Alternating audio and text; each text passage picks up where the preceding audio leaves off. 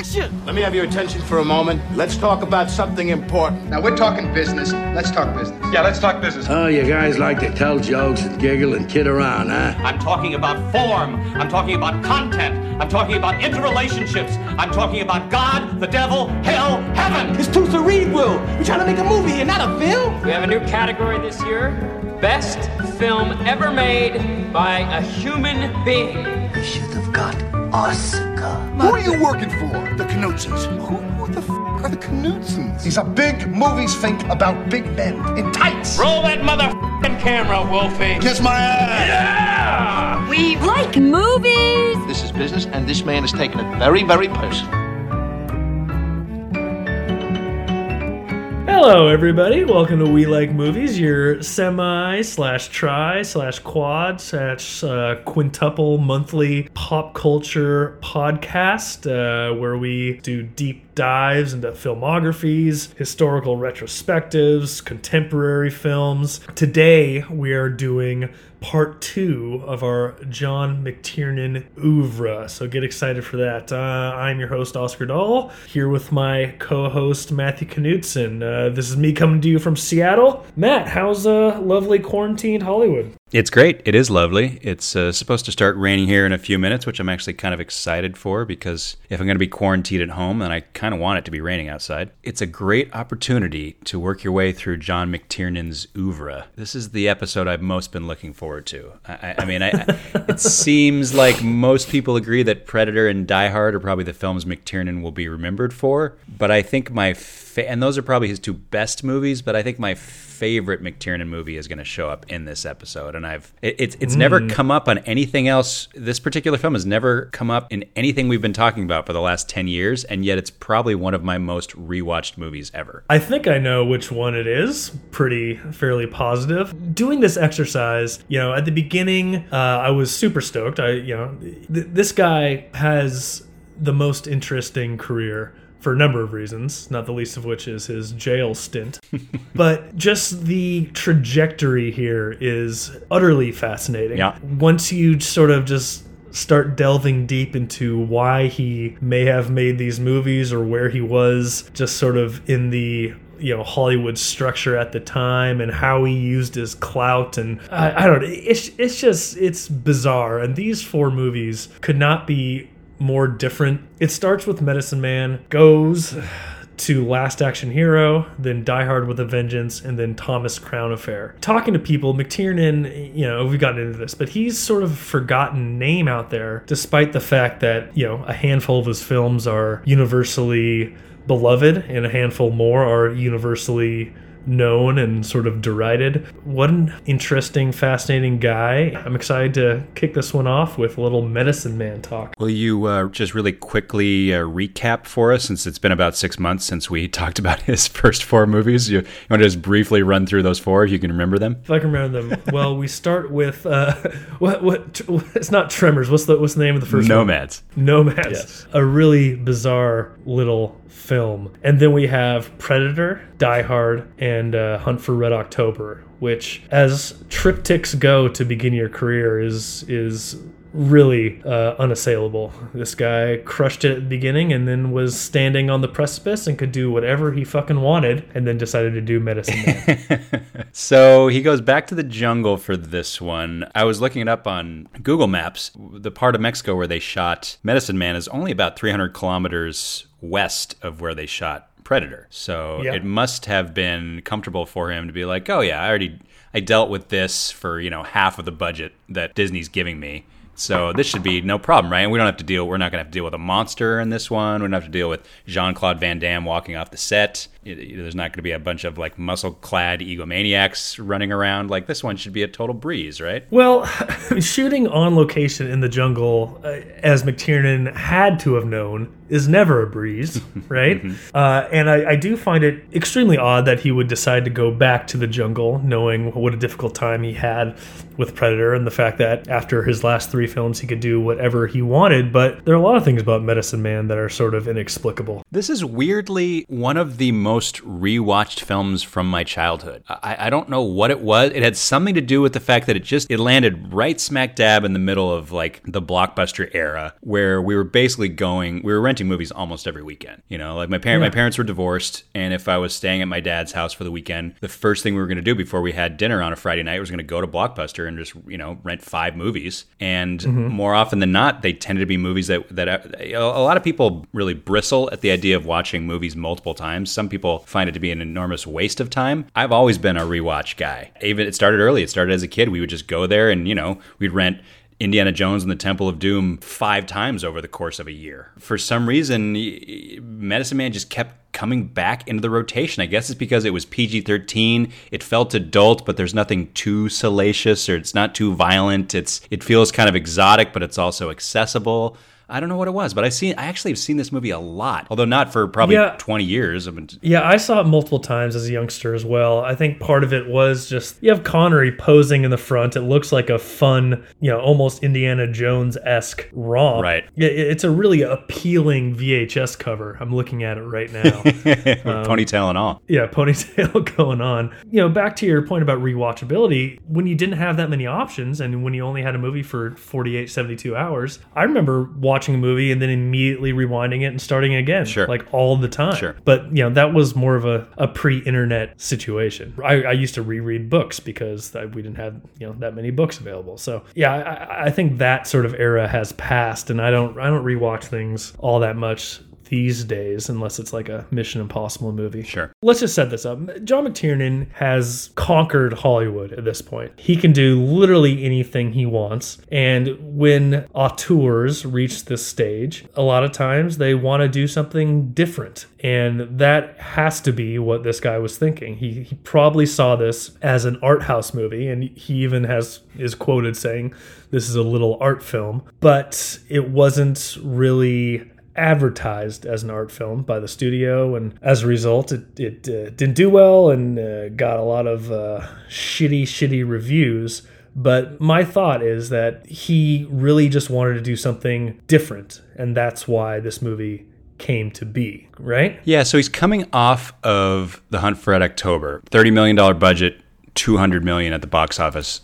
That's an enormous hit in 1990. And, you know, he talks about Medicine Man as being kind of like his art film, and that he just wanted to go make a little art movie with Sean Connery in the jungle, and that, you know, that Disney basically marketed it as an action movie, which it wasn't. And as a result, people didn't get what they thought they were. I mean, this movie's not that much cheaper than, I mean, the budget looks like it's around $30 million. Even in 1992, that's pretty expensive for a quote-unquote art film. Probably right around the same budget range as The Hunt for Red October, but it only did $45 million. And like you said, just got absolutely skewered by critics, 19% on Rotten Tomatoes at the moment, and is basically lost to time. This movie never comes up. Nobody ever, you have to do a deep dive on a director like this in order to have an excuse to rewatch Medicine Man. It's kind of a mess of a movie. Like, there's a lot of really interesting things going on, but this movie doesn't work for a number of reasons, which we can get into. I think it's worth talking about where Connery was at this point, right? Because one could make the argument that coming off of The Hunt for Red October,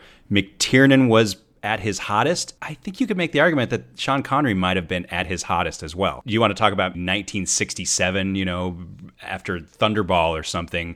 Is that the hottest Sean Connery ever was? Is that the most juice Sean Connery ever had? All right, I'm with you there. But if you want to talk about maybe the most prestige or the most respect he ever garnered in the industry, it's probably late 80s, early 90s, right? He wins an Oscar in 1980. Yeah, Last Crusade, well, Untouchables. Before that, yeah. Okay, so in 87 he wins his Oscar, a very deserved Oscar as well. That's not some sort of lifetime achievement bullshit. He's fucking fantastic in that movie. Mm-hmm. Then he does Indiana Jones and the Last Crusade, which is the biggest film of 1989, and he works with the biggest director in the world, right? And that is also one of his finest performances. Huge movie, beloved film. He's great in that. And then he does Hunt for Red October with McTiernan, and that is a Jack Ryan movie. That's a Jack Ryan movie based on a Jack Ryan book, and yet that is Connery's movie, which I think is part of the reason that Alec Baldwin decided to not continue with the series, because even though he's the protagonist of that film, nobody thinks of that as being an Alec Baldwin movie. People think of that as a Sean Connery movie, and he's so regal and he's so larger than life, and just like he's just, there's something legendary about Connery at this point in his career, and he is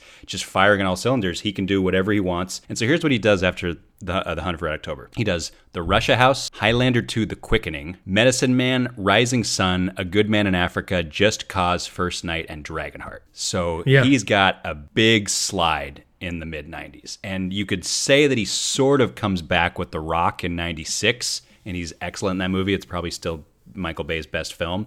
But other than that, he kind of continues to slide for another 10 years before he finally hangs it up and goes and plays golf. Yeah, no, he's got a lot of shit and then The Rock and then a lot more shit. Yeah. I mean, depending on how you feel about Finding Forrester. Sure, or Entrapment for that matter. I mean, after The Hunt for Red October, he spends about 20 years coming to the realization, not even that, he spends like 17 years coming to the realization that he might be done with this. He put in his time, he won his Oscar, he made lots and lots of money. He'll forever be considered a legend. He's at the center of the single greatest character introduction in cinema history, and so his legacy is intact. But Medicine Man comes at the beginning of this slide, and I think it's very indicative of where things are going to go from here, unfortunately. I think that McTiernan manages to sort of right the ship on his career, if only momentarily. But this is sort of the beginning of Connery really going into autopilot mode, right? He seems pretty darn tuned out here. Yeah, that's true. And I don't think he probably didn't really like the shooting conditions in the jungle. Yeah, apparently he and Lorraine Bracco, I think everybody had a pretty tough time making this movie, but those two were very vocal about it in the press afterwards. What an unpleasant shoot this was. Yeah, and well, Lorraine Bracco should we just get into it? Let's just get into it. She is she's a deal breaker. She gets an F grade for this movie. She is nails on a chalkboard from the outset, and that is not what this role needed in any way. And it is she's coming off Goodfellas. She's maybe being pushed into some star roles that she doesn't deserve. I don't know if this is when sort of substance abuse problems started for her, right? She had those. Okay. God damn, she is A, miscast, and B, terrible. And she doesn't have any chemistry, any real chemistry with Connery, right? No. I mean, it's pretty clear that in the editing room, they decided to excise any love story that was being captured on set. Like, it seems clear from the material that they're gesturing towards some sort of love story between these two, and the penultimate scene of the movie, it even looks like they're getting ready to kiss, and then the movie very deliberately, intentionally, sort of distractingly cuts away. The script for this film was the subject of a pretty significant bidding war. I mean, they paid a lot of money for the script. It looks like it was red hot. Well, the bones of this movie is, Sean Connery as this irascible scientist / shaman in the jungle with a cure for cancer. I mean, I can see the log line being enticing. God damn, the execution is off by a country mile. It's written by Tom Schulman, who won an Oscar for Dead Poets Society 2 years before this. He also wrote Honey, I Shrunk the Kids, What About Bob, Eight Heads in a Duffel Bag, and Welcome to Mooseport. So he's responsible for ending Gene Hackman's career, I guess. He was paid $3 million for his script after a lengthy bidding war. Pretty decent sum. I mean, we're talking like Joe Esterhazy or Shane Black money here, right? The script was rewritten by an uncredited Tom Stoppard, apparently. And basically concerns this reclusive genius botanist in the Amazon rainforest who has discovered the cure for cancer, which is a pretty good hook, but the movie never really capitalizes on it. I'd seen the old medicine man up there gathering for his juju kit. And there it was. There's only one fly in the serum. I can't reproduce it.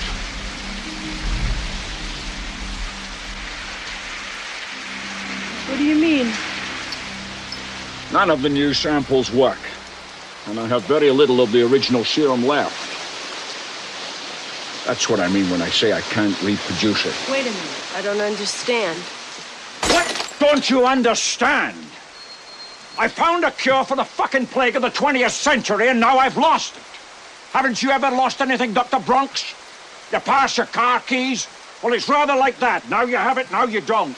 It also has this, what's the word for it? Preservationalist agenda as well? Yeah, conservationist. Yeah, which was super hot in the 90s. I mean, this movie comes out the same year as Ferngully: The Last Rainforest. Okay. So take that for what it's worth. But nothing really works in this. It's not sexy, it's not romantic, it's not particularly exciting. It sort of gestures towards some of the same themes as something like The Mission in terms of the white man infiltrating the Amazonian rainforest, goes native, I guess, a little bit, although he still brings his golf clubs with him, right? So, but it doesn't really, like, there's just nothing exceptional or memorable about this, right? The only thing that stands out to me is Jerry Goldsmith's exceptional score. It is a really great score for this film. It's sort of boring, and thanks to Lorraine Bracco and that, the way that character is written, it's just more or less kind of off-putting throughout the movie. The relationship doesn't work at all. There's no chemistry, but it's also not written very well. So yeah, it just sort of plods along, and it's just ends up being a whole bunch of nothing, and it's not fun. Yeah, I mean, it's not surprising that this movie was lost to time and audiences didn't know what to do with it. It's hard to really think what McTiernan was aiming for here. I mean, he calls it a little art film, but there are lots of explosions and it's pretty big budget. So I don't know if that was studio interference, that they wanted sort of more McTiernan-y things from the movie and he acquiesced, but it just doesn't work on any level at all. I will say, I don't think it's a badly directed movie, but it definitely feels like a film where the longer the movie goes, the harder the shoot is getting. I'm not saying they necessarily shot in order, but you can really feel a sense of exhaustion and fatigue over the course of the movie. And by the woefully boring climax, really feels like they've just run out of money. I mean, the climactic scene in this movie is pretty bad, and it reeks of budget issues, right?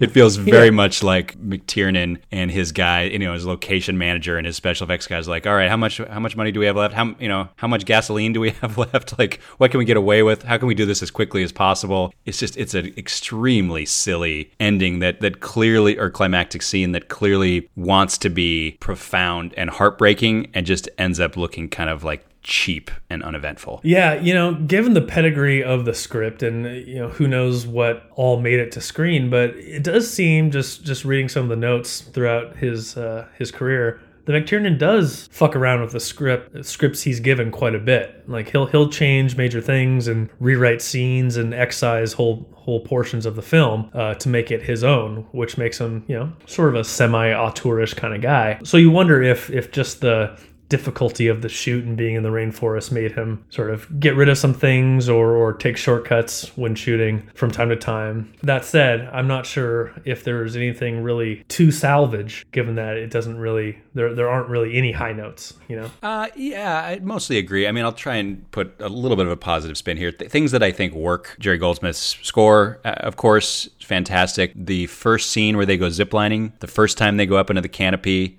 a lot of that has to do with Goldsmith's score, but I think it is the one scene that actually, like, oh, this is working. Like, there's something magical about this. It's the first scene where Ray sort of like falls in love with the jungle, or she kind of gets it for the first time. And this is going to sound really bad, but because she's so in awe of what she's looking at, she kind of stops talking for a second. No, that's fair. Oh boy. So that scene works. That's really fun. All the ziplining stuff is cool for the most part. The way that they kind of suggest that Connery's character, Dr. Campbell, was responsible for some sort of outbreak and for the decimation of maybe an entire tribe, I think is quite dark and quite interesting. And I like the fact that they never put too fine of a point on it. They just sort of suggest it. And then I also like the fact that they plant the seed of the magical ants early. I had never noticed it up until this point. I mean, the last time I watched this movie, I was probably 16 years old. But in this most recent rewatch, I realized, they plant the idea of those ants potentially being the cure early in the movie, because he's hitting golf balls into the jungle and the kids are going off to retrieve the golf balls, and then as a reward he's giving them chocolate covered ants. Bracco's character keeps saying, like, what is it about this tribe? Why are they what is it about their lifestyle? What is it about this part of the jungle where they seem to all be immune to this? And it turns out that they've actually been eating these ants, right? Yeah. I never noticed that before. I didn't really pick up on that until you mentioned it just now. So. And I think the reveal of the ants, like when they finally do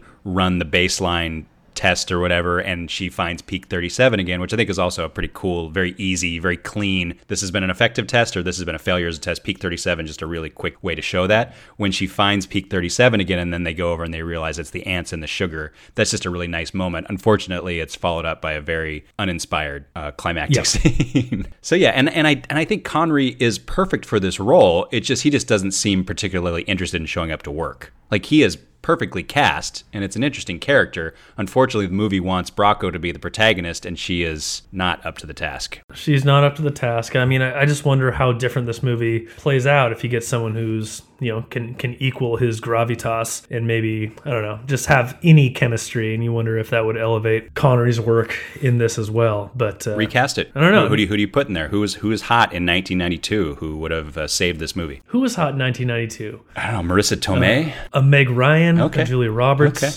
Yeah, let's see a Meg Ryan in there. Okay. So you can't not like her. Yeah, so this movie is not good. Can't quite put all the faults at McTiernan's feet, but this is his first major stumble to this point, because Nomads, I think, was exactly the movie he was trying to make. Say what you want to about that movie, and actually was sort of a surprise hit and was a nice calling card for him. And then it's smooth sailing for him for a good 10 years up until, or less than that, maybe even like 7 or 8 years, until he kind of runs into a wall here. And critical flop, commercial flop, and apparently quite the difficult shoot. McTiernan returns to Los Angeles with his tail between his legs. And so what does he do to get off the mat? Oh, he just makes a big budget movie with the biggest action hero in the world. Last Action Hero. McTiernan's only comedy, right? Unless you consider I don't really consider Thomas Crown Affair to be a comedy. I think this is his most comedic film, for sure. Absolutely. Here we have a Shane Black screenplay, even though he didn't write the initial script. That was by Zach Penn and Adam Leff, and they changed it so much that they took their names off of the screenplay credit, and Shane Black had to rewrite. This makes a lot of sense for McTiernan's career. He's chastened, so what is he going to do? He's going to make a big budget action movie, get back to his standing as Hollywood's most profitable action director, right? Apparently uncredited rewrite by William Goldman as well. Oh, okay. So he's getting some pretty big names to do these uncredited rewrites on these films. So Zach Penn, Adam Leff, Shane Black, William Goldman, how could this go wrong, right? Well, one way it could go wrong is you fast track it to the point where you finish shooting and it's released a month and a half later. Yeah, some reports say that they were still shooting up until a week before it was released. I'm not quite sure how that could possibly work in the era of shooting everything on film, but this thing was just plagued with problems in post. I mean, it had apparently disastrous test screenings. There was a lot of hand-wringing about whether they should hold off, whether they should push this thing, whether, at least maybe just a month to try to get this thing down to a reasonable length. And then just as a big old fuck you to Sony, Universal decides to plunk Jurassic Park right down a week before this is scheduled to be released. And that was kind of like the last nail in the coffin. Like, this movie comes out. Well, it's insane that they didn't move. I mean, they were fast tracking it so they could release it a week after Jurassic Park. That just, it makes no sense. I mean, this is an infamous plagued production in Hollywood. Going back to the time, I remember this. I mean, it was a big story even then, how chaotic and unorganized this production was and how big of a flop this movie was going to be. It was Gossip Mag stuff. It was on ET. Even as a kid, I remember thinking, like as a kid, you're susceptible to all these promotions. I mean, a lot of it is directed towards you anyway. But even as a child, I remember thinking to myself, God damn, they're really pushing this thing hard. Like, I see this Last Action Hero bullshit everywhere. Like, I pulled something off of IMDb trivia here. Merchandising included 7 video games, a $20 million Burger King promotion, a $36 million theme park ride, Jesus, NASA's first paid ad in space, and a 4-story inflatable Jack Slater at the Cannes Film Festival. Schwarzenegger gave 40 television interviews and 54 print interviews in 24 hours, setting a new personal record. Bonkers. And this the disastrous rollout for this movie is one of those rare occurrences where the negative press sort of outstriped the actual quality of the film. Like, this film is better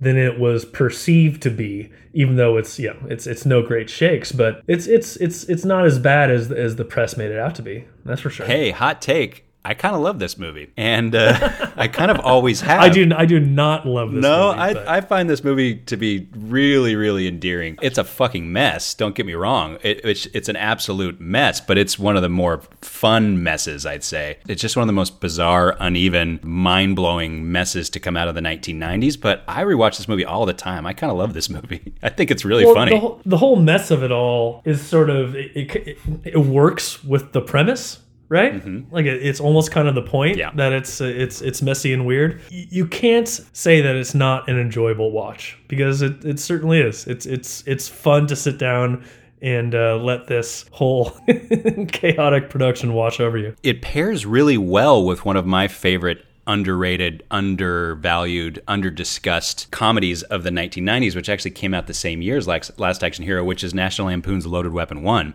I love that movie. I quote it all the time. And it features Frank McRae playing the exact same character he plays in this film. He plays this screaming Schwarzenegger's boss, right, at the police station. Yeah. So he plays the exact same character in Loaded Weapon 1, which is just crazy to me. And he steals every scene he's in both of those movies. It makes for a really nice double feature because they're both movies that are poking fun at the idea of the violent cop film that became so en vogue in the late 80s, right? Many of which starred Arnold Schwarzenegger. Yeah, and it seems like the initial script was more satirical in nature than what ended up happening, and maybe less funny. You know, you can see sort of the bones of what they were going for initially here before it, sort of went out of control. It doesn't mean that the end result isn't enjoyable. Here's Schwarzenegger's run from basically post Pumping Iron up until Last Action Hero, which he has pointed to as sort of like the end of him as the biggest, most bankable movie star in Hollywood. So, okay, so we get two Conans back to back, right? 82, 83. Conan the Barbarian, Conan the Destroyer. And you got The Terminator, Red Sonja, which is not a hit, but I think that movie is a lot of fun, and it certainly has a very deserved cult reputation. Commando, Raw Deal, also not a hit, but it's sort of establishing this Schwarzenegger cop persona, right? Which is one of the things that Last Action Hero is parodying. Then you got Predator, then you got The Running Man, Red Heat, Twins, huge hit. People forget what a huge hit Twins was. Total Recall, Kindergarten Cop, also a huge hit. Then you have Terminator 2 Judgment Day, which just changes the game, right? Yep. And then you got Dave, which he just has a cameo in, but that movie's still a hit. And then you got Last Action Hero. And that's it. That's the end of the run. That's the wall. Schwarzenegger finally runs into a wall. Yeah, he goes into eraser territory after that. Well, I mean, he still got True Lies the next year, right? I think True Lies is 94. But Last Action Hero is a failure.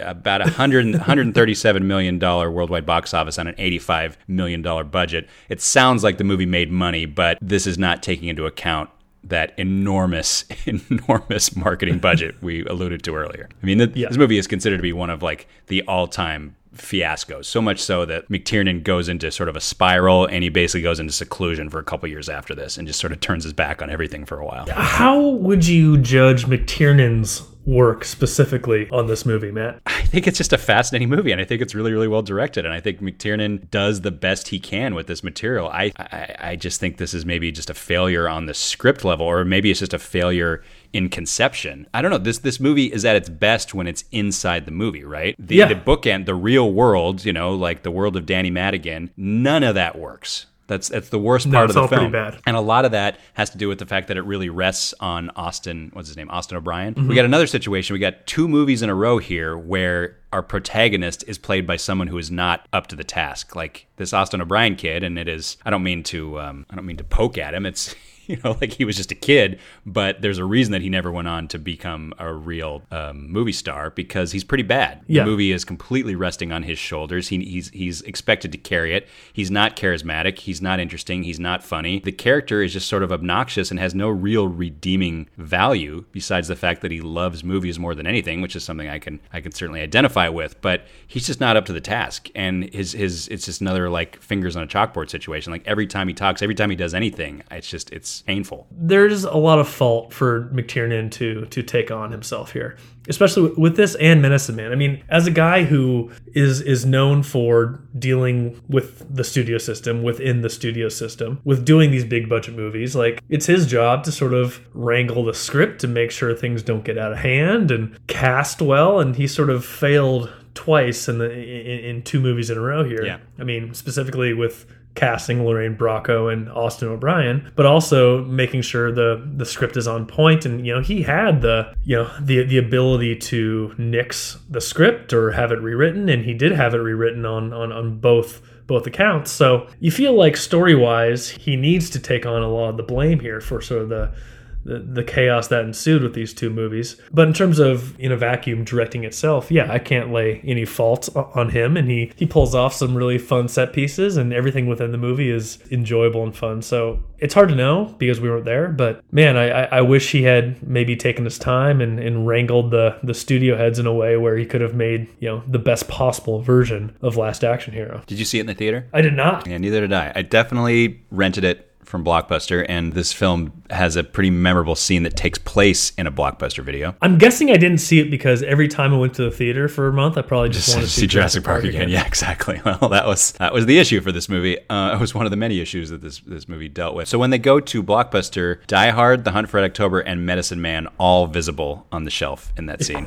Of course. And that's just an important scene for me because that's just exactly where I was spending all my time when I was 11 years old. So just seeing a Blockbuster video in 1991, 92, or 93 rather, it's just very meaningful for me. Brings back a lot of memories. Mm-hmm. All right, so things I like about this movie. Crazy cameos, right? From Tina Turner as the mayor to the voice of Danny DeVito popping up. Both Sharon Stone and Robert Patrick show up from Basic Instinct and Terminator 2 respectively. Stallone shows up in the aforementioned Blockbuster scene. Joan Plowright shows up as Danny Madigan's teacher, who of course was married to Laurence Olivier, and so she introduces Laurence Olivier's version of Hamlet, which he directed and starred in, which I think is kind of adorable. Ian McKellen plays Death from The Seventh Seal for some reason.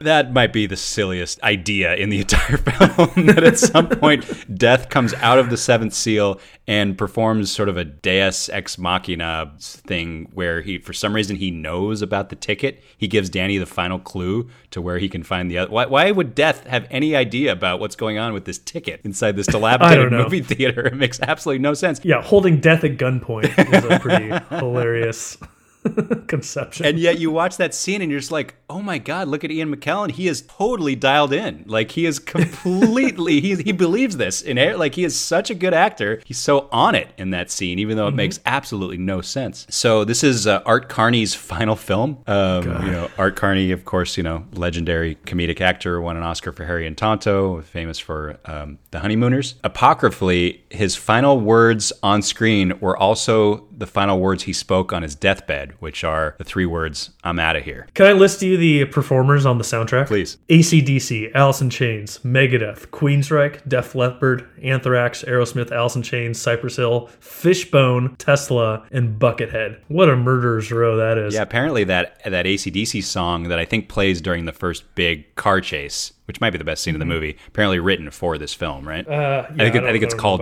Big Gun or something like that. It is called Big Gun, yeah. Cast features 4 Oscar winners: F. Murray Abraham, the aforementioned Art Carney, Mercedes Ruehl, and Anthony Quinn. And it features 6 Oscar nominees: Sir Ian McKellen, Sharon Stone, Sylvester Stallone, Dame Joan Plowright, Michael Vigazzo, and Danny DeVito. Of course, Danny DeVito as an animated cat. Yeah. Oh, what a movie. All right, so we get it. This movie is crazy. It's not necessarily a flop, but it is a batshit thing that shouldn't exist, but it's a notable curio in film history, I think. Yeah. And something that stands out on John McTiernan's smallish filmography. So what can he do after this, Matt? He is summarily chastened after these 2 movies in a row. What's the best course of action? It's to go back to the well, right? Yep. To bring back John McClane, to return the Die Hard franchise to prominence after the abomination that was Die Hard 2 by the infamous Rennie Harlan. And he takes 2 years and comes back with Die Hard with a Vengeance in 1995. You mentioned that there's a movie that hasn't come up. That's one of your favorites. I'm guessing this is the one, Matt. This is absolutely the one. This is probably one of my 10 most rewatched films of all time. Like way more than the first Die Hard. Like I'll watch Die Hard with a Vengeance 3 or 4 times as often as I'll watch the original Die Hard. Like I usually will revisit the original Die Hard maybe once a year around Christmas time. Original Die Hard is played out, it's too public. It's too well known. Yeah. The real McClane heads know what's up, and that's with Die Hard with a Vengeance. I want to make one thing clear because I think I've been a little unclear about this to some of my fellow cinephiles and closest friends over the years. I do not believe that Die Hard with a Vengeance is a better film. It's not a better Die Hard. It's not a better movie than the original Die Hard. I get it. I agree. I think that's empirical. Okay. I will say, given the choice, gun to the head, I would prefer to watch this one over the original Die Hard, which I do often, and I just find this one to be more fun, and it is just one of my probably 10 favorite action films of all time. And the original Die Hard is probably on that list as well, but to me, this one ranks higher, just for my own personal proclivities. Not saying it's a better movie, just saying I happen to like it more. I think I'm more or less with you here. I think it's easily one of, you can make an argument for the most underrated action movies of all time. Yes. And I don't think it gets mentioned enough. And it's great in a number of ways. I think the main reason, well, not the main reason, but a main reason is that, they didn't try to remake Die Hard. Like, it's a different set of circumstances. They're playing on a much bigger sandbox here, the entirety of New York City. Mm-hmm. It starts with a bang and never stops. And, this is my favorite trait of John McTiernan, which was mentioned last episode, which is this guy has no patience for a slow start to a movie. Seriously, like, he gets into it. I mean, there's so many action movies, even revered action movies that take 20, 30, 40 minutes to really get going. He will never take more than 5, 6, 7 minutes to just plant you right in the middle of things, and this movie is no exception. I agree. It does have one of the all-time great opening sequences, which is sort of just like late summer love letter to the city of New York. Mm-hmm. Just real quick picture postcard stuff, and just about the point where you're like, oh yeah, New York in the summertime, isn't it great? Oh, boom, explosion, and right smack dab in the middle of Midtown. Mm-hmm. And that's something that you couldn't get away with today for a number of reasons. An explosion in New York City brings with it a lot of baggage nowadays that it didn't necessarily have in 1995. And also just logistically, I don't think you could do that nowadays. I don't think you could shoot something. No, I don't think Steven Spielberg could do that nowadays. But in 1995, McTiernan, the guy who made Die Hard, had the juice to be like blow up a department store smack dab in the middle of New York, and it's not and this is not, and it's not CG. Like, one of the wonderful things about this movie is how much of it is practical, and it's just a big goddamn explosion that throws cars all the way across this busy street, and we're off to the fucking races. And that leads us right into one of my favorite aspects of this movie, which is that it has this really fun Scooby Gang at the center of it. I mean, this is a Die Hard movie. This is a John McClane movie, but in the entire Die Hard franchise, this is the one that relies most on a team, which I really like. I mean, in addition to the fact that that it's kind of there's parts of it that are just a straight up two-hander with Bruce Willis and Samuel L. Jackson, we keep going back to the team at the center of it, and I don't know, I can't put my finger on why it works so well, but it works really, really well. So you got this really fun Scooby Gang. You got Inspector Cobb, who's the boss, right? And then you got Lambert, the Graham Greene character, who's wonderful. Never would have occurred to me, like, we're making a Die Hard movie. It's set in Manhattan. Let's just throw Graham Greene in there. I mean, Graham Greene's coming off of Dance with the Wolves and stuff. You could make the argument he was at his hottest in the early 90s, but like, why is Graham Greene in there? Because he's awesome. You got Kowalski, played by Colleen Camp, probably best known as one of the Playboy bunnies in Apocalypse Now. I rewatched Sliver last night. Don't need to go into that, but she also shows up in that. That movie came out 2 years before this. You got the doomed character Ricky, who's great, and then you have Charlie, who's the bomb expert, right? And they are all, even though none of them have all that much screen time, within seconds of meeting these people, you have it's extraordinarily clear who they are, what they represent, and they're all great, and they're all distinct, and they're all a lot of fun. And you also, and it's a testament to Bruce Willis's natural charisma, that he establishes rapport and relationships with all of these members of this team. The way they talk to each other, the way they spar. These guys have fucking history. And I buy all this stuff. I literally just met them. We're 3 movies into this franchise, and I completely buy the entire history of McClane as a New York cop and the fact that he's had experiences with all these people. Great. It's one of the most heartwarming and endearing things about this movie for me is the team. He wants control over him. He wants control over his actions, over his thoughts, even his emotions. Sounds like you got a secret admirer, John. Yeah, maybe you'll send me some flowers. Everybody knows you like pansies. Somebody arrested, somebody pissed off. Well, that could be one hell of a long list. Fuck you, Joe. See, these people don't like to work anonymously. They want you to know who's doing it to you. So this name Simon is probably not an alias. It's probably Simon or some variation. Simon, Robert E., busted in 86, extortion, kidnapping, 10 to 15. Did 7 years for good behavior, released on a state work furlough 2 months ago. Check it. Thanks, Rick. Bob Simons was a bankrupt businessman and kidnapped his partner's daughter. He's a fuck-up, not a psycho. The guy we're looking for is nuts. Well, and just the choice to have McClane be sort of down and out, failed marriage, it lends quite a bit of depth to his character, and they don't dwell on it, but you can see sort of his where he's at in his life in this movie, and that's reflected in all the relationships, especially with Sam Jackson. I just appreciate how propulsive this movie is.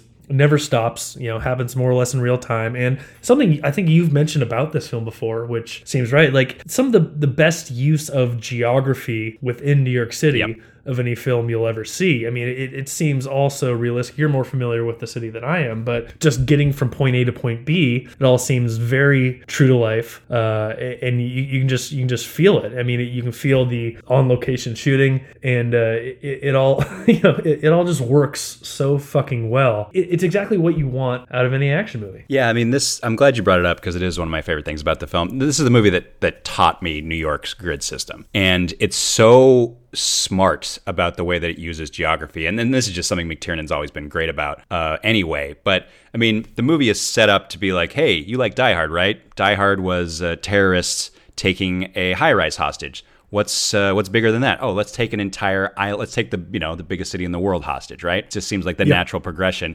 And it's so smart about it. And it's such an authentically, wonderfully New York movie. And the way that it deals with the travel through the city, it taught me that Harlem's uptown and that the financial district is downtown and then everything in between. And I think the movie's at its best when it's sticking within those confines. We can talk about the reasons that the movie is inferior to the original Die Hard and when this movie doesn't work, because there are places where it doesn't. It's not a perfect movie. But when it's at its best is when it's stuck, for lack of a better word, in Manhattan, and when it's playing within those confines. And one of the greatest sequences in the entire film starts at 72nd and Broadway, which is very clear that's where they're shooting. You could see Gray's Papaya catty corner from there, in the shadow of the Ansonia Hotel. To getting from 72nd and Broadway to Wall Street, 90-block idea, figuring out a way to do that, how to get there in the middle of a weekday through quote-unquote civilian means, just sets up a really wonderful conflict for these two characters and makes for just one of the all-time great action sequences in this franchise. Yeah. 25 minutes into this 2-hour and 10-minute movie that they blow up a fucking subway, which would be the climax of most action movies, and they're like, no, we got a long ways to go here. We're just going to go ahead and blow blowing up the subway car is just a plot device. I mean, that's how the villains, that's what they use for misdirections. They can get into the National Reserve, right? And this movie almost kind of throws it away, but it's such an extraordinarily well-handled action sequence. Like you said, it's so propulsive. It's so much fun. The way that it compresses time is really interesting. The way that they manage to involve Central Park in this as well. It's just all great. It's just all clicking, and it's all so clean and so streamlined. Like, there's not a wasted shot in this movie, and I think that's one of those things about McTiernan's style, which he just has no time for fluff. He has no time for flab. Yeah. What is the most efficient way to shoot this? You can shoot through a barbed wire fence. We can shoot through tinted glass. I mean, whatever's the most efficient way to get between point A and point B is what McTiernan does at any given moment. Let me ask you this about the story, Matt. Does it bother you that the Jeremy Irons, the other Grubers plot mirrors pretty exactly what his brother's plot does in the first movie? Because I actually kind of like it because the misdirection works and it becomes a plot point in itself in the movie. It's never bothered me. I mean, like you said, this is clearly a bunch of very talented people sort of wanting to get back to basics. You know, it's McTiernan who really needs a hit. When this movie comes out, Pulp Fiction came out right before this. When Willis decided to make this movie, Pulp Fiction hadn't come out yet, and Willis was kind of in need of a hit. So this was clearly McTiernan and Willis in a point in both of their careers. They're like, we kind of got to get back to basics here, right? Let's go back to what worked. Yeah. You know, Die Hard 2 was a hit, but that movie's bad. And it's pretty indefensible. And I think everybody pretty much agrees on that. And so this is horrible. Yeah, it's just a bad movie. And this is clearly them being like, all right, what worked? And how can we sort of reappropriate that? And it never feels rehashy to me, you know? And Jeremy Irons is so good. Like, nobody can contend with Rickman, and I get it. And I don't feel like Irons is really trying to do Rickman here. I mean, the fact that he's his brother just makes a lot of sense to me. And there's a really great moment where he's like, your brother was an asshole. And Irons goes stony-eyed for a second, and then he immediately agrees. Like, yeah, he was an asshole. You got his number. And it's Irons is clearly having so much fun here, but he's not attempting to try to knock Rickman off of a pedestal or whatever, right? He's doing his own thing. He's coming right off of The Lion King. So he's at the height of his mustache twirling villain mode, which I love. Yeah, and let's not discount that McTiernan cast Sam Jackson before Pulp Fiction comes out, right? Yeah. So this is right as he's exploding, and just good instincts to get him, because obviously he's Sam Jackson. He brings a fuck ton to the table that a lesser actor wouldn't have. So Quentin Tarantino told this story recently on episode of The Rewatchables, where they were talking about The King of New York, and how after The King of New York, Tarantino thought Lawrence Fishburne was poised to become the next Marlon Brando. And apparently Fishburne's representation convinced him that he couldn't be accepting anything besides above the title lead roles, right? Mm-hmm. And so as a result, Tarantino goes to Fishburne for Pulp Fiction, and Fishburne turns him down because it's not a lead role. In retrospect, you could look at Pulp Fiction and an argument could be made that Jules Winfield actually is the lead of that film. But at the time, Fishburne, and Tarantino was only on a second movie at that point, so Fishburne's like, hey, this is a great script, I love it, I appreciate it, but I can only accept leads. So his representation must have convinced him that because he was basically sharing screen time with Bruce Willis, that the Zeus character in Die Hard with a Vengeance was a lead. So they offer it to Fishburne, he accepts it, he's cast, and then Andy Vania, who's one of the producers, goes to Cannes to support Willis in Pulp Fiction, and then when he sees Pulp Fiction, he realizes that Sam Jackson is about to be a really big deal. Fires Fishburne and casts Sam Jackson. Fishburne goes on to sue Andy Vania and Synergy for breach of this. Wow. Apparently it was just a gentleman's, vocal contract, handshake deal or whatever, right? So I think they end up they settle with Fishburne eventually. But pretty clear that this is one of the roles Sam Jackson was born to play. As a matter of fact, he points to this as maybe being the character that's closest to the real him. He has said that of all the characters he's played in his life, this is the one that might be the closest to his actual personality, which I think is kind of interesting. Yeah. And his introduction is just wonderful. It's way up in Harlem. At the time, Harlem was just such an exotic idea to me in 1995. Like you hear all these stories about how dangerous it is, and how there was times in the 70s where the cops wouldn't even go up there or whatever, and this movie goes to some effort to make it clear that like this is a whole different world up there. And the fact that you would drop Bruce Willis with this sandwich board in the middle of Harlem, it presents a pretty provocative conflict 8 minutes into the movie, right? I couldn't imagine getting away with something like that today for a number of reasons, right?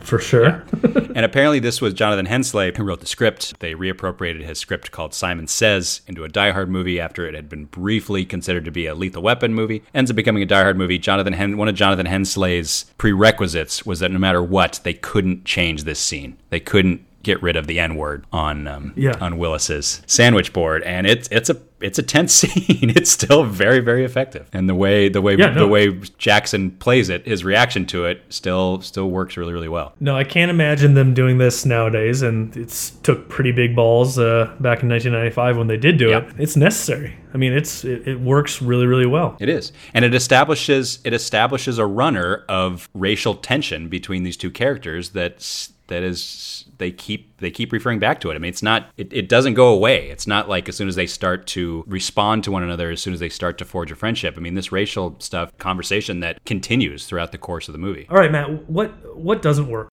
The third act of this movie is a problem. Yeah, it's not great. Yeah, it's not great. So the movie just runs out of steam. It deserves to run out of steam. It's been running very fast for an hour and 45 minutes, and then at some point it just gets exhausted. Watching it again last night for the umpteenth time, probably seen this movie 35 times in my life. Fun fact, the first time I ever watched this movie was a rental from Blockbuster the day after I got my wisdom teeth removed. So I was very, very high on painkillers the first time. So maybe that contributed to my deep affection and undying love for this film, because I was in such a good place when I watched it. Well, I was lucky enough. My dad took me to this movie as a 12-year-old in the theater, which was awesome. Yeah. P.S. Highest grossing film of 1995. Crazy. $3 million more than Toy Story. Okay, why does it not? Why does the ending not work? Or it's not even that it doesn't work. It's just that it loses steam. So my contention, and I think I put my finger on it rewatching this last night, is that when the movie finally leaves Manhattan is when it starts to fall apart. Mm-hmm. So when Willis goes into the aqueduct and goes upstate, when Samuel Jackson goes to the Bronx, to Yankee Stadium, when they end up way the hell out on the Long Island Sound, and then eventually in Canada, the movie just loses its way. Like, this movie's at its best when it's in Manhattan, and they should have figured out a way to keep it there. And when it starts to veer too far off the mark is when I think it starts to kind of like lose my attention. And then famously or infamously, it has a tacked-on ending, which was a reshoot. You can go onto YouTube and type in Die Hard or the Vengeance alternate ending, Die Hard or the Vengeance original ending, if you like, or if you own the special edition DVD, I'm sure it's on that as well. But it originally had a much different ending. I don't necessarily know if it's better. I don't need to go into the details of it. You can go check it out if you're interested. But it is much different, and it is it takes place it takes place like weeks after the body of this film. Basically suggests that Jeremy Irons and his terrorist group won, that they succeeded, that they got away with it, that they got away with the gold, bought a country or whatever, and then Willis ends up going and seeking vengeance long after the fact. The ending that exists in the theatrical cut of this movie is pretty clunky, but at least it keeps it within the confines of a 12-ish hour journey, right? Which is keeping with the sort of the contained idea of the original film, that it all takes place over the course of one day, if you will, which is better. But the Canada, the way he figures out that they've gone over the border, the writing on the bottom of the aspirin bottle, it's a little thin, right? Yes, it is. It's not great. It's not a deal breaker, but it's not great. It's fine. I mean, like you said, this movie does deserve to run out of steam, and it's not a problem that is unique to this movie. With some really good action movies, we've seen it in some recent Mission Impossibles where the third act sort of slows down. But all in all, great film, great return to form, incredible action movie. John McTiernan's back. There's a moment in the police station early where they're waiting for Simon to call back when they're trying to trace the phone call. And Inspector Cobb just leans out of his office and he just says, "Ricky, you want to tell those people to shut the hell up out there?" Hey, keep it down here. It's so lived in, you know, like it's like, it does, all it's doing is it's just giving you a beat before Jeremy Irons can call back. But it's just one little moment where it's like, God, he's already so annoyed. And there's so much noise in this bustling police. It has nothing to do with the plot. It's just a really wonderful little character moment. This movie has my all-time favorite use of the term "what the fuck" in the history of cinema, when they're up in Harlem and the guy with the basketball who's up the street from Bruce Willis and his sandwich board, when he first pulls focus and sees what it says on the sandwich board, he's out in the middle of the street and he says, "What the fuck?" Oh, shit. This movie predicted the 2016 election. It did, didn't it? There's a pro-Trump joke and there's an anti-Hillary joke, which presages the results of the 2016 election. Oh my God. At one point, a woman refers to the idea of marrying Donald Trump as a really, really desirable thing, and Bruce Willis makes a joke about how much he dislikes Hillary Clinton, or how caustic he considers Hillary Clinton. That predicts the results of the 2016 election. I think since being 13 or 14, however old I was when I saw this film, I think I developed an unhealthy sexual obsession with the character of Katya, who's a bloodthirsty, cigarette-smoking, mousy European blonde, which is just sort of on brand. I've since found out that she's not European at all. She's actually from Glendale, but I've always been... she's a musician. She's a rock star. She's mute in this movie, but I've always been sort of obsessed with that character. I think she's so fascinating, and man, she just skewers this guy. Like, the introduction to that character is her slicing a guy's jugular with a scythe, which is really intense. She composed the score for Gilmore Girls in The Marvelous Mrs. Maisel. Wow, incredible. My single favorite thing about this movie is that Klain has a hangover for the entire run of this movie. He is complaining about the first time you see him is with his eyes closed and his hand massaging his temples, and then at the end of the movie he's still taking aspirin because he still has a hangover. And I just think that's just such a wonderful choice on the part of the filmmakers that he's just complaining about a hangover for this entire movie, and it's just it colors the entire thing for me. I just think it's great. The next movie in his oeuvre was one that I probably would have considered my favorite, or at least said out loud was my favorite, just to seem more adult and mature. Okay. Back in the day, it's certainly not the case anymore, but 2 years later, John McTiernan makes The Thomas Crown Affair, a remake starring his old pal where he got to start, Pierce Brosnan. 4 years later, 95 to 99, right? Oh, was it 99? Yeah, 99. Remember, it came up during our retrospectating, but we decided to hold off talking about it. So after Die Hard with a Vengeance, McTiernan takes a little break to figure out what to do next, and the next thing is Thomas Crown Affair. Matt, when did you see this in the theater? I did. I saw this in the theater with Anna Bazzi and Megan Toner, two friends from high school. We saw it at the Meridian 16 in downtown Seattle, opening weekend, August 6th, 1999. Saw it, loved it. It made me blush a little bit, I gotta be honest. It was it's a very sexy movie. R-rated movie, pretty big departure from the original. I mean, the original film is sexy in its own way, but it was made at a time where you had to be a little more euphemistic about things, whereas this movie's just like, they're just gonna fuck on a staircase. I don't know what to tell you. Like, you know, Rene Russo's just gonna be topless for a lot of this movie, and they're just gonna fuck on a staircase, and that's the kind of movie we're making, which I think it was really refreshing to a lot of people at the time, right? Because you had Pierce Brosnan, who was smack dab in the middle of his Bond tenure, and even though those movies are dripping with sex, they're still Bond movies, and they're still made for everybody. You know, those movies are for a wide audience. There's certain things you can't show, can't do, can't talk about, certain words you can't use. Whereas this movie, they're just like, hey, John McTiernan makes rated R films, and this movie's going to have nudity, and that's all there is to it. And we're just going right at it. And I appreciated that about it, but I have to be honest, I was definitely clutching my pearls a little bit the first time I saw it. You know, a big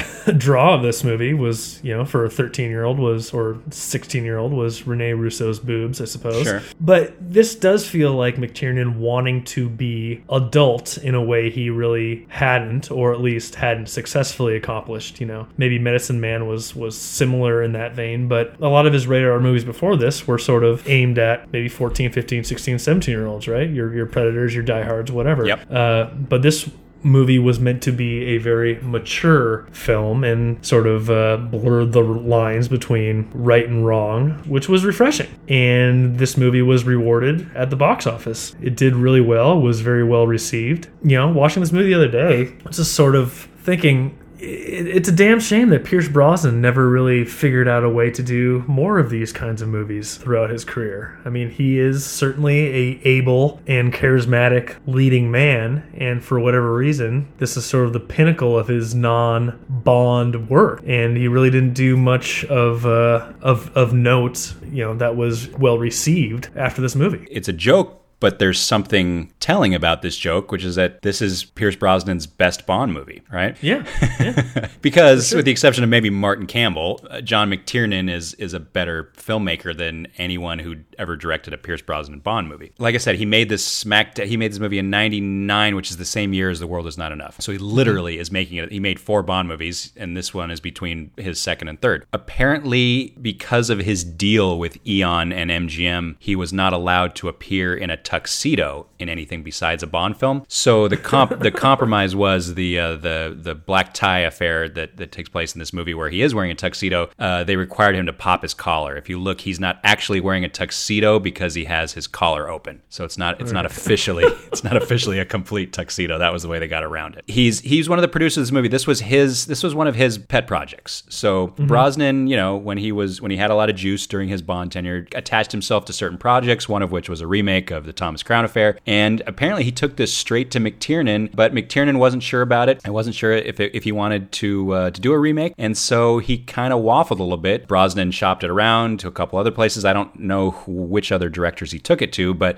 somehow or other he came back around to McTiernan, which is fun. You mentioned it earlier. There's a lovely sort of bookending here because these guys started their career together. I mean, Nomads was McTiernan's first feature, and I believe it was Brosnan's first feature, at least his first theatrically released feature, if I'm not mistaken. So it's crazy to think of them coming together to make this really, really charming, very mainstream movie, which is definitely Pierce Brosnan at the height of his powers, and I mean, an argument could be made it's his single greatest on-screen performance. I mean, he is so electric, he is so goddamn charismatic in this movie, perhaps more so than he ever was in any of his Bond films. Yeah, I don't think there's much of an argument to be made otherwise. It's certainly true, and don't want to sound like a broken record here, but this is the kind of movie that we don't really see much nowadays, right? The mid-budget adult rated R film that is done with prestigious people and has high pedigree. So it's interesting because it's not a straight up action movie. It's not even really much of a heist film overall. It's sort of a mishmash of romance and quasi heist and a little Bond action and sort of high society drama. It all sort of works together and was palatable enough for mainstream audiences to where it made quite a bit of money. I don't know if it holds up as well as I thought it might upon rewatch. There are some things that date it a little bit. One of the main things for me being the sort of schizophrenic score of this movie. Bill Conti. You don't like Bill Conti's score, really? I like Bill Conti fine, but I think the Bill Conti sort of pseudo electronic stuff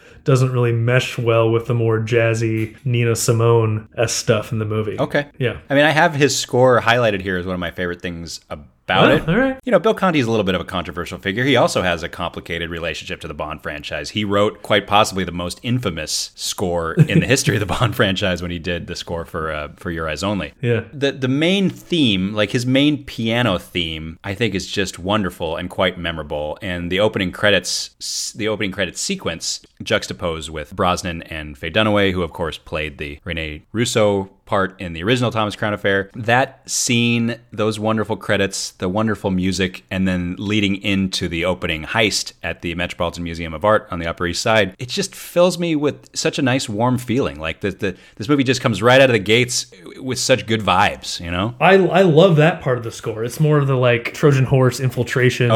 Stuff that sort of feels off and not really doesn't mesh well with the opening and, like I said, the Nina Simone stuff at the end. Well, the Nina Simone thing, it might be the most brilliant. It's kind of the movie's secret weapon. I couldn't find any information about what McTiernan's relationship is with Nina Simone or with that song, or whether it was something he was always, or whether it was Bill Conti's idea. I really don't know. I couldn't find any info. There's nothing on the Wikipedia page about it. But that the song becomes sort of like the unofficial theme song of the movie and basically scores the first and last the opening and closing heist sequences, and particularly the climactic heist sequence with all the guys in the bowler caps running around the museum and Frankie Faison and Dennis Leary. What do we do?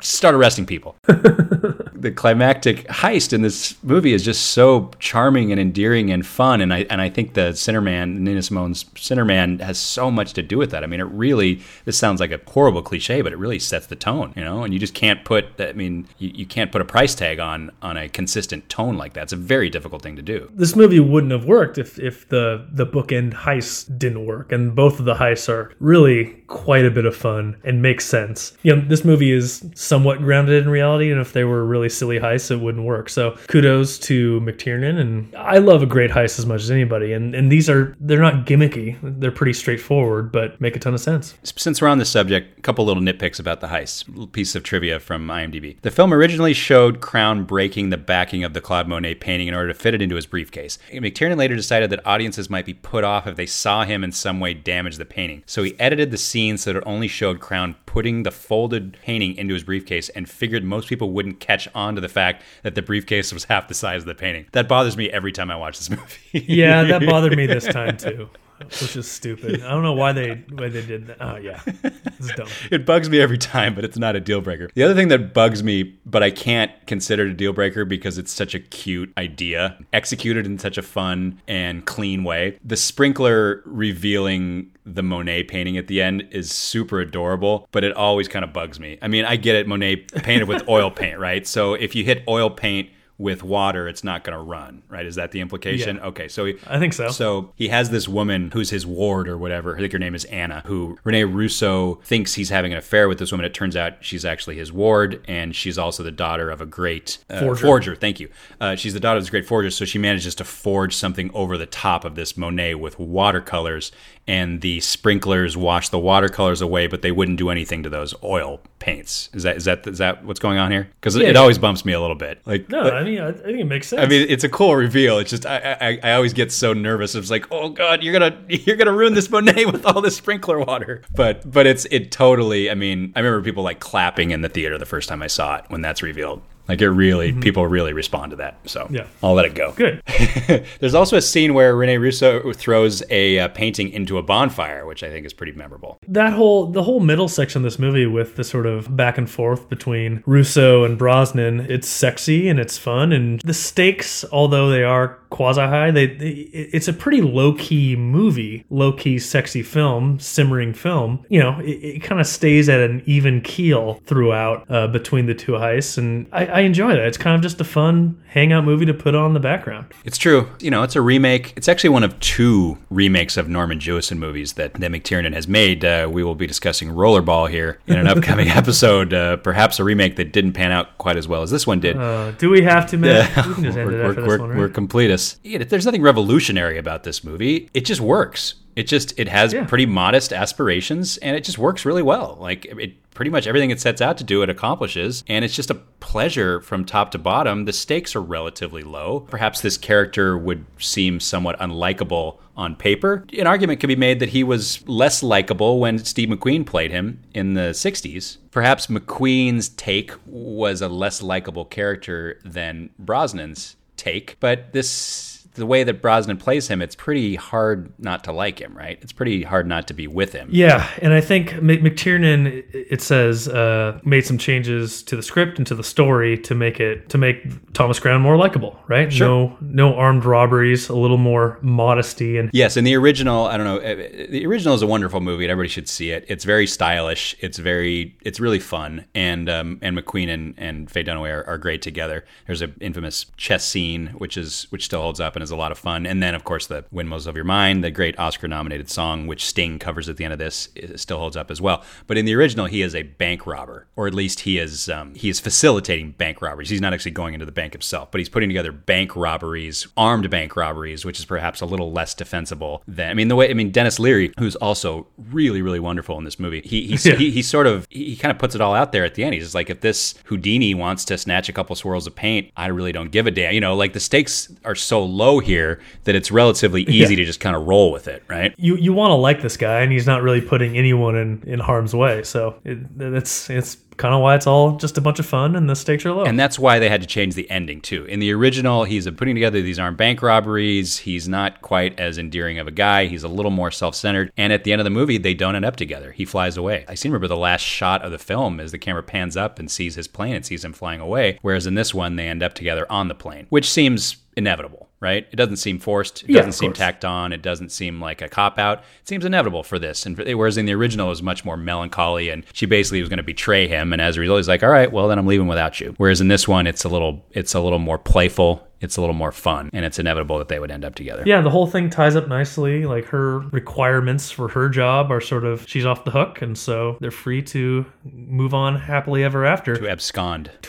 yeah. You know, McTiernan has said that he wrote a sequel to this movie while in prison, and I would love to see that sequel, man. It sounds like he wrote a couple things when he was in prison. He was, you gotta appreciate the fact that McTiernan was still attempting to be productive even while behind bars. Yeah, well, he was in that white collar prison, so he probably had a laptop, club fed. Yeah, exactly. Well, we will get deep into what McTiernan was doing in prison, what landed him there, why that all went down. We can't talk about the next 3, his most recent. Well, let's not call him last. Let's say his most recent 3 films, without discussing what was going on in his personal life at the time. The next and last episode of this series is going to be about Rollerball, Basic, and The 13th Warrior, and then we will, of course, overview this entire series and possibly even rank these films as well. Although it seems like we've already sort of alluded to which ones we really respond to in a personal way. I think these will be somewhat non-controversial rankings. So, and we'll also reveal in the next episode who will be the next subject of our upcoming oeuvre. Well, Matt, I think that about does it for oeuvre Part 2 of John McTiernan. You got anything to say to the listeners? Well, if you haven't figured it out yet, we like movies, but we also like podcasting, and we want to continue doing it. If you've liked what you've heard, please consider rating, reviewing, and subscribing to our podcast on iTunes, Spotify, Stitcher, Overcast, or your preferred podcasting platform. Follow us on all the socials, at WLM Podcast. Drop us a line, WLMpodcast@gmail.com. If you're currently flush or want to contribute to the cause, not for the purposes of lining our pockets, but merely to help us keep the lights on at WLMHQ, visit WeLikeMovies.com and click on the donation link at the top. The site is also where you can find archives, listicles, rankings, articles, video essays, and other assorted WLM ephemera. Spread the word, tell your friends, and help us keep the conversation going. For Oscar Dahl, I'm Matt Knutson, and the degree of difficulty on this episode was 7/8 jugs of water. Oh, Cinnamon, where you gonna run to? Cinnamon, where you gonna run to? Where you gonna run to? All on that day, will I run to the rock? Please hide me and run to the rock. Please hide me and run to the rock. Please hide me, Lord, all on that day. But the rock cried out, I can't hide you, the rock cried out. I can't hide you, the rock cried out. I ain't gonna hide you down. All on that day, I said, rock, what's the matter with you, rock? Don't you see I need you, rock? Lord, Lord, Lord, all on that day. So I ran to the river, it was bleeding to run to the sea. It was bleeding to run to the sea.